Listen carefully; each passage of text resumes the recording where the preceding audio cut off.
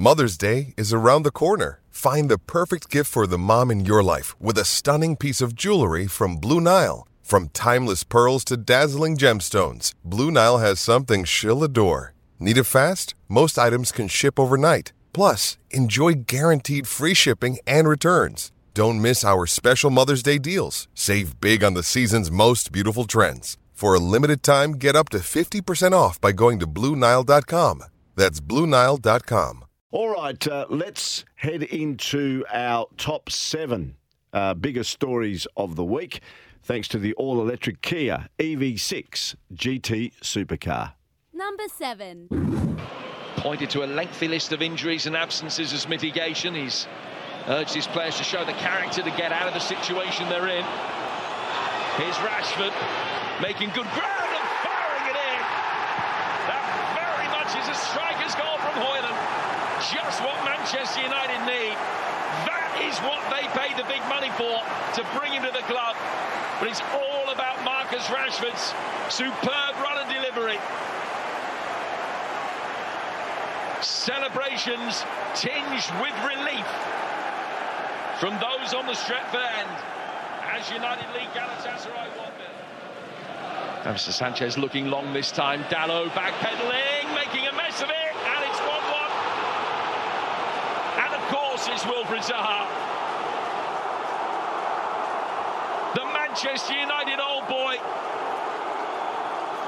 getting Galatasaray back on level terms. And boy, is he enjoying the moment.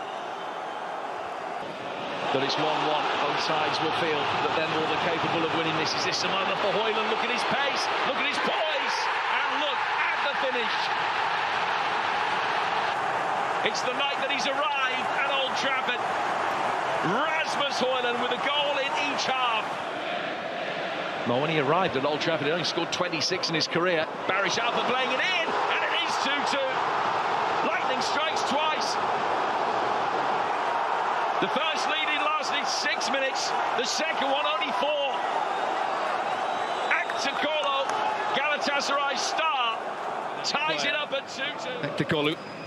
Ball given away by Onana. What a moment this is potentially. Mertens goes down. Penalty to Galatasaray. And Andre Onana has done it again. Can Onana make amends? Didn't have to. Davinson Sanchez heading it forward. Amrabat has played Icardi onside. This time he does it. Old Trafford stunned. Yes, they got beaten 3-2 in the Champions League after 2 games. Manchester United are bottom of their group and also struggling in the Premier League as well. And there's talk about Erik ten Hag, certainly maybe in the firing line. And could he be dismissed if their bad record continues? Number 6. Yeah, I can't take too much credit for many of them. There's a couple of the boys were there in 2015, which obviously gives us confidence. But yeah, I don't know. I think we had a really strong era in the early 2000s. I think one-day cricket's a format that's really suited Australian teams of the past. Not only kind of taking the game on with the batting and having some good quick bowlers, but even in the field, that early kind of 2000s era I grew up watching. They were amazing, really athletic. So, hopefully we can carry on. It's a pretty good history we've had in World Cup, so hopefully another one. So that was the captain of the Australian ODI World Cup team, Pat Cummins, talking about the build-up. Of course, Australia play India on Sunday. The first match is underway. I'll bring you up to date on that. England against New Zealand. Number 5. In a divided world, FIFA and football are uniting. World football has unanimously agreed on something as important as the hosts of the FIFA World Cup, thus setting another example of how dialogue and mutual understanding can result in agreements where actually everyone wins, in particular the fans, the players, and all the regions of the globe. So that was FIFA World Cup President Gianni Infantino after that announcement today that we covered at the top of the program. Number 4. Well, my understanding is were a couple of clubs that offered 10-year deals. 10? Yeah. So this is the world that we're living in right now. Norton is only 23, so take that into account. But if you're the Western Bulldogs and you don't offer more than, say, 6 feels reasonable to me. I think you're probably on the same page as me. 6 more years would be reasonable, but you're going to lose him if you only offer 6, if another club offers 10.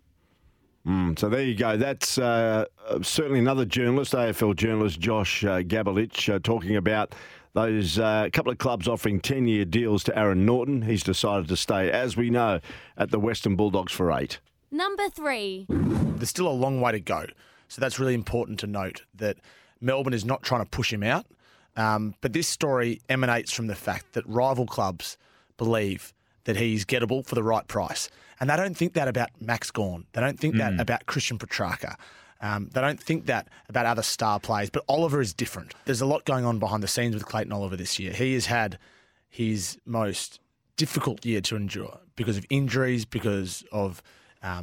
So his view is that the club mishandled his hamstring injury and that the medical department and the strength and conditioning department didn't do what's best by him. The club's view is that his professionalism wasn't what it should be. They don't doubt his talents. They don't doubt that on the field he's a competitor and he's a star when he plays, and when he came back he was a star. But there is a disconnect between the two at the moment. Does he want to move on?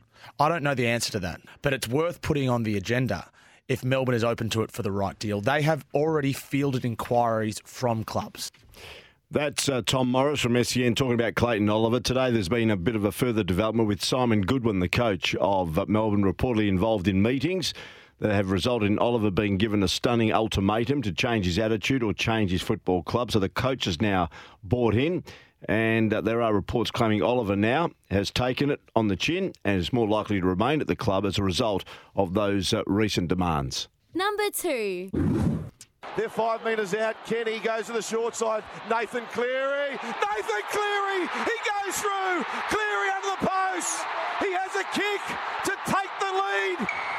And maybe the Panthers towards a famous three-peat. Full time. The Penrith Panthers three-peat. We've witnessed one of the most remarkable comeback games you'll ever see. And Nathan Cleary. Champions want the ball when everything is on the line, and Nathan, with a cape on, has stolen their 3rd in a row, the Penrith Panthers. Yeah, just an amazing grand final on Sunday, the NRL grand final. And as you heard, Nathan Cleary, the star, a winning try, full-time whistle there, and they came down from 26-8 behind with 18 minutes to go to win 28-26 to make it 3 in a row. Number 1. And so ends one of history's great grand finals. Collingwood take the final step on the stairway to premiership heaven. Flies, pies win the close one. Collingwood are premiers in 2023.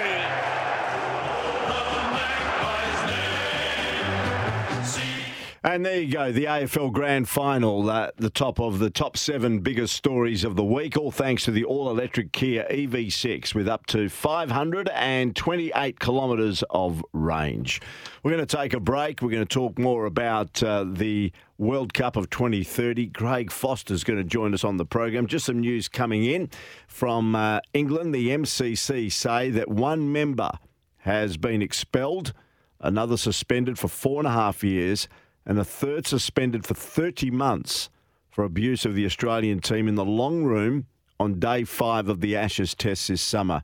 So just repeating, we saw that incident. We saw the likes of certainly Usman Khawaja involved in exchange with members there in the long room, and also a couple of other Australians as they were leaving after the dismissal, the controversial dismissal of Johnny Bairstow.